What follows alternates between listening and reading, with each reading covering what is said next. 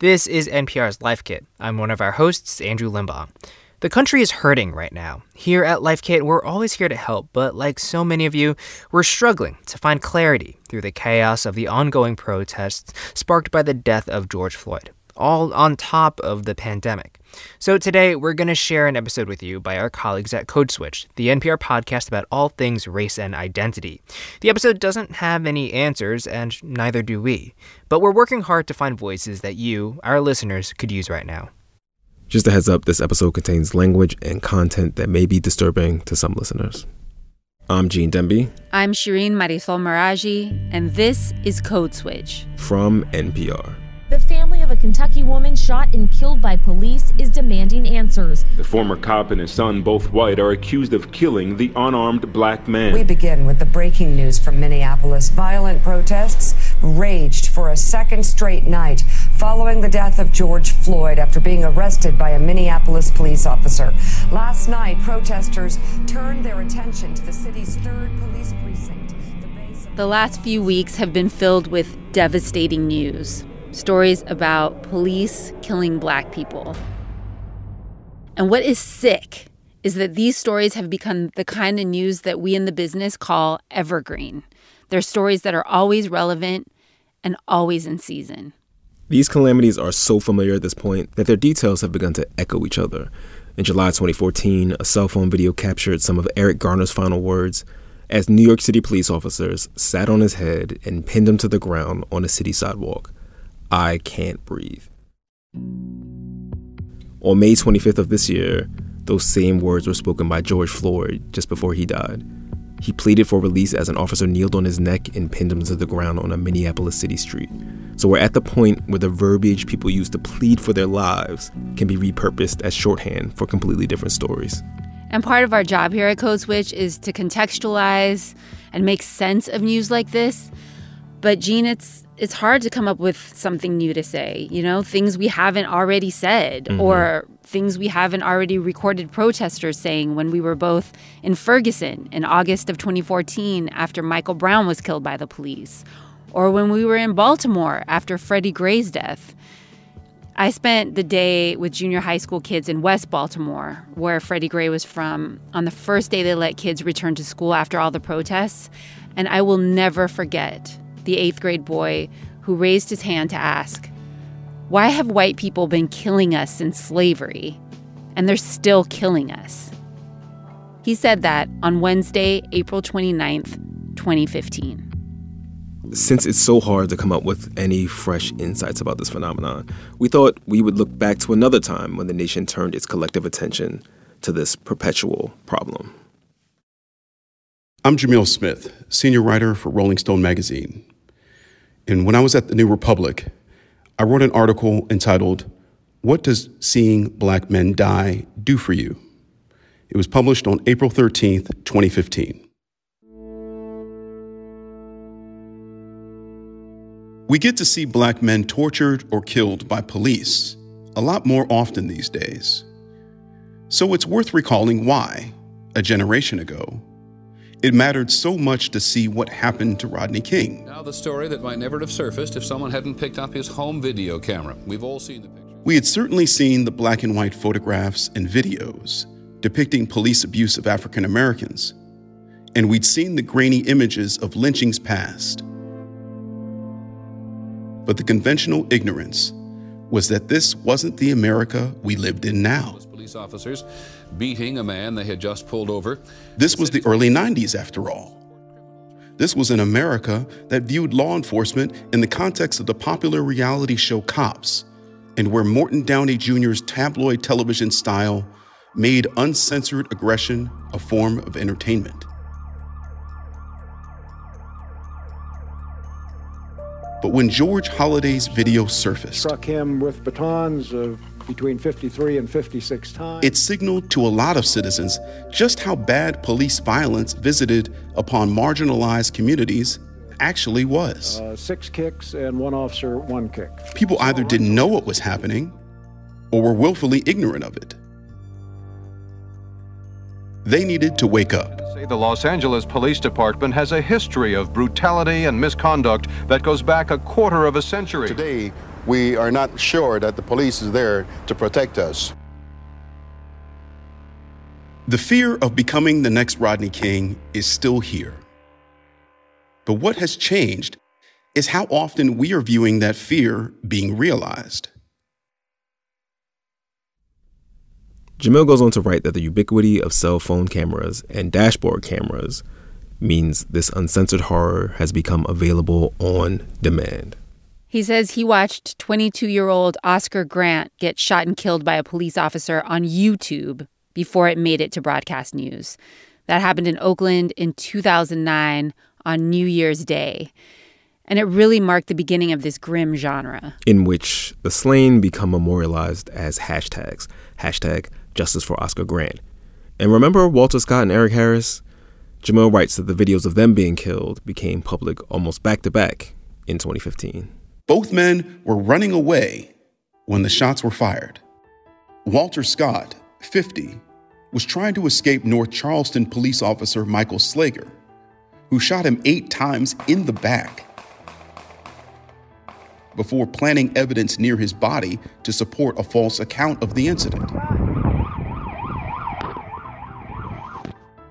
Eric Harris was running from a team of Tulsa County deputies when elderly insurance executive Robert Bates, whose donations to the sheriff's office and modicum of training earned him the title of reserve deputy, shot him dead.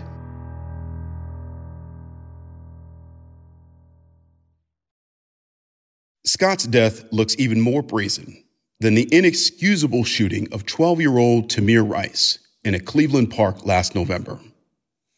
In fact, many of the videos carry eerie and terrible echoes of previous incidents. As in Oscar Grant III's death in 2009, Bates claimed he meant to pull his taser, not his gun, before shooting Harris. Eric Garner's futile cry was evoked when the mortally wounded Harris yelled, "I'm losing my breath." I'm losing my breath. Fuck your breath. Fuck your breath, Bates' fellow deputy responded. The police dashboard video of Floyd Dent's traffic stop in Inkster, Michigan, 3 months ago, brought to mind the brutal beating of Rodney King. Officer William Melendez, as the tape shows, began beating Dent savagely almost as soon as the 57-year-old motorist was pulled from his vehicle. He's seen punching Floyd Dent 16 times in just 10 seconds. Melendez was suspended for 5 days last Friday. And a report out of Detroit's ABC affiliate says he could lose his job. Slager was fired by his department and charged with Scott's murder. Michael Slager was sentenced to 20 years in prison. We see these arrests and firings as victories in the struggle for Black liberation from police violence. But how much will an oversaturation of videotaped Black death move our justice system and government to action? Dozens of Rodney Kings haven't been enough to move the needle significantly. The videos have helped spur civic protest, which surely have led to more media attention and perhaps legal action. But they haven't slowed the rate of killings, nor made the officers responsible more accountable. Instead, we face a continued insistence from many that we live in a properly policed America, despite video evidence.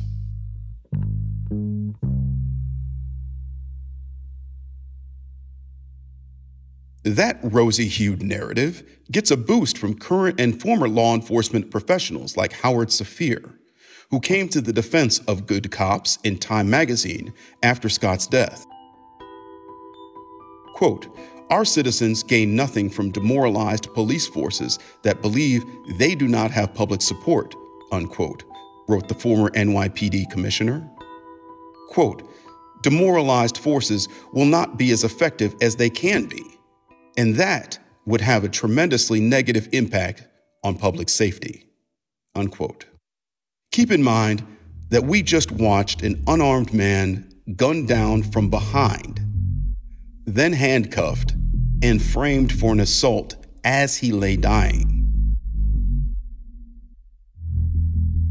It was later disclosed that Slager experienced an adrenaline rush from shooting. And I'm supposed to be worried about whether the cop feels like I've got his back.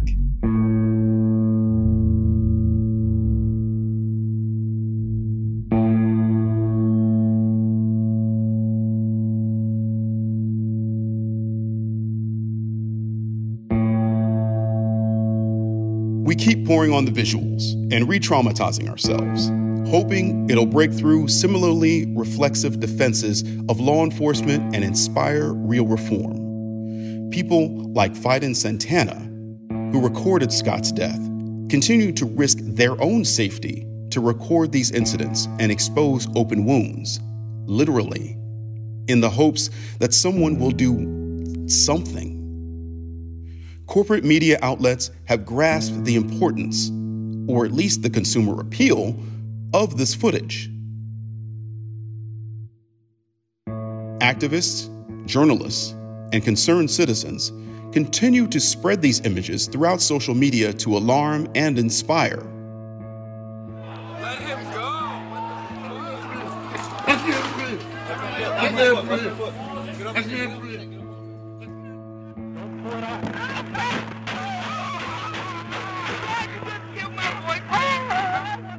But to what end?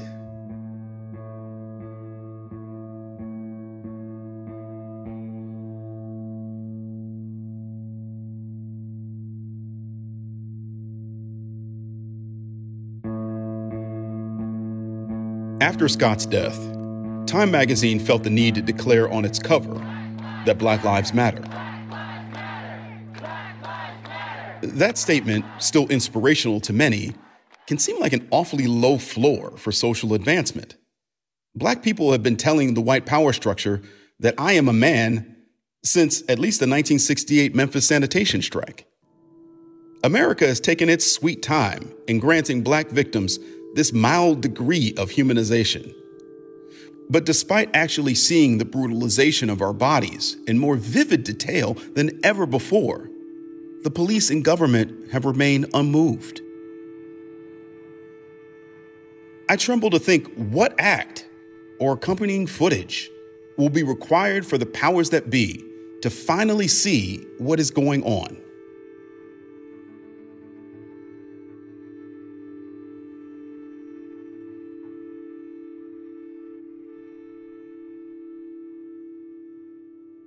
As I revisit this piece, a little bit more than 5 years after I wrote it, I'm astonished by how much of it I could put into a column today.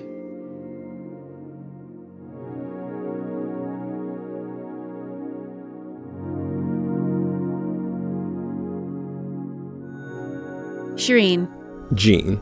Code Switch. And we're back with Jamil Smith. In 2015, he wrote, "What does seeing Black men die do for you?" And he says that so much of that piece can be written using the same words today, 5 years later, especially the ending. America is still taking its sweet time in even recognizing our humanity in terms of its laws, in terms of its mores, in terms of its practices. And I say America in a larger sense, not simply the law enforcement folks who would spray tear gas on protesters outraged by George Floyd's death in Minneapolis, lying, screaming for his mother and his life under the knee, the literal knee of law enforcement. These folks having tear gas shot at them during a pandemic that attacks our pulmonary system, a pandemic that's attacking Black communities disproportionately. The power of that image, especially when juxtaposed when the armed demonstrators in Michigan threatening lawmakers in an effort to essentially want to die faster or want the right to die faster, is a real encapsulation of where we are in this country and the fact that we have not moved an inch since these videos became so popular. So we have to understand, what is their value? When are we going to see the kind of change that this kind of shock and awe should be provoking?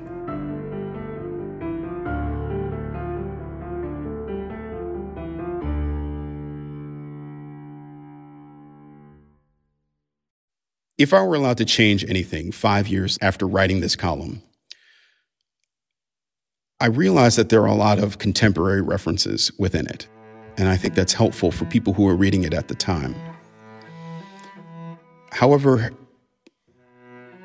the reference to being the next Rodney King, it almost seems antiquated at this point. I think that, yes, my generation, Generation X, was afraid of being the next Rodney King. And I think that perhaps I based it a little bit too much in my own experience. I do think that there should have been maybe a little bit more grounding in the historical nature of how our bodies have been treated as souvenirs, and our death's been treated as something to be celebrated or even traded amongst people as postcards, and pictures of our lynchings traded amongst the spectators, parts of our bodies after being flayed and burned, traded and sent to people and kept by the murderers. I think that when you look at these videos and you understand how little of an impact they've made on the policies required to make what's happening in those videos stop happening, those souvenirs, they don't really do much else other than traumatize us.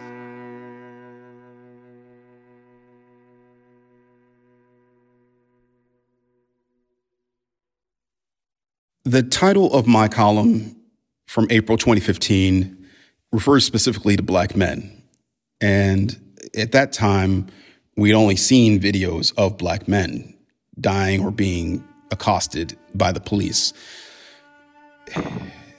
Of course, later we saw Sandra Bland, and we've seen so many other cases of Black women who have been victimized, who have been brutalized, and who have been killed by police, most often for no reason whatsoever, for no charge filed.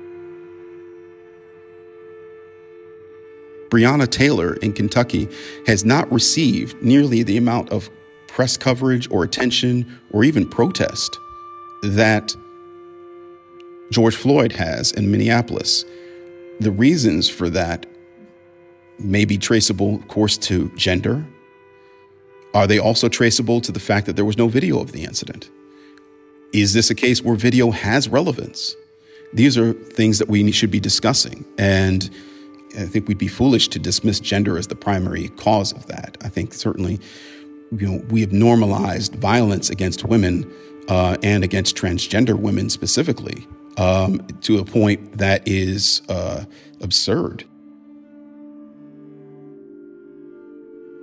The death of Nina Pop from stabbing earlier this year barely got any notice. And she was about the 10th or 11th victim of transgender violence in America this year. And we're not talking about it.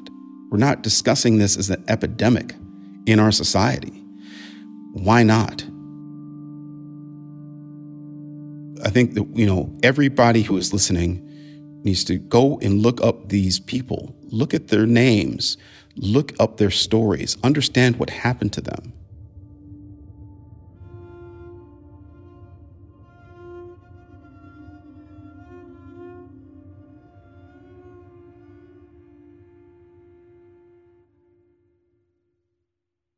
I will defer judgment on whether or not this is going to be the moment that finally everyone will understand exactly what's happening in the Black communities around this country with regards to policing and over-policing and militarized policing. After Ferguson, it's hard to hold your breath. It's hard to hold your breath when, a 12-year-old kid gets gunned down with a toy gun in the city that you grew up in, as was the case for me with Tamir Rice. And the city kind of shrugs, and everyone moves on. Tamir Rice would have been 18 in June. And America moves on. America moves forward. I think to a large extent, white power structure waits for us as Black people, especially, to quiet down, to settle down, to get it out of our system in terms of unrest or in terms of online protests. I'll be writing my column, and that moment will happen. But whether or not it will result in any concrete change is really up to people who may be least involved with the trauma. It matters whether or not people who are not affected by this do something.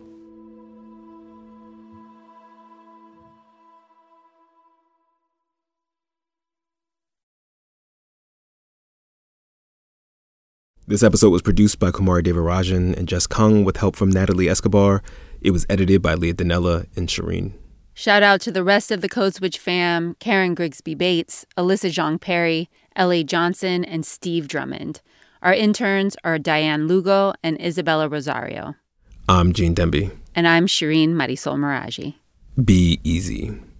Peace. It feels like nothing in the news these days makes any sense. So Hasan Minhaj turned to his father and his faith for answers. He said, don't worry about the number of questions. Just worry about which questions become more clear and solidified. Comedian Hasan Minhaj on how his spirituality is getting him through. Listen and subscribe to It's Been a Minute from NPR.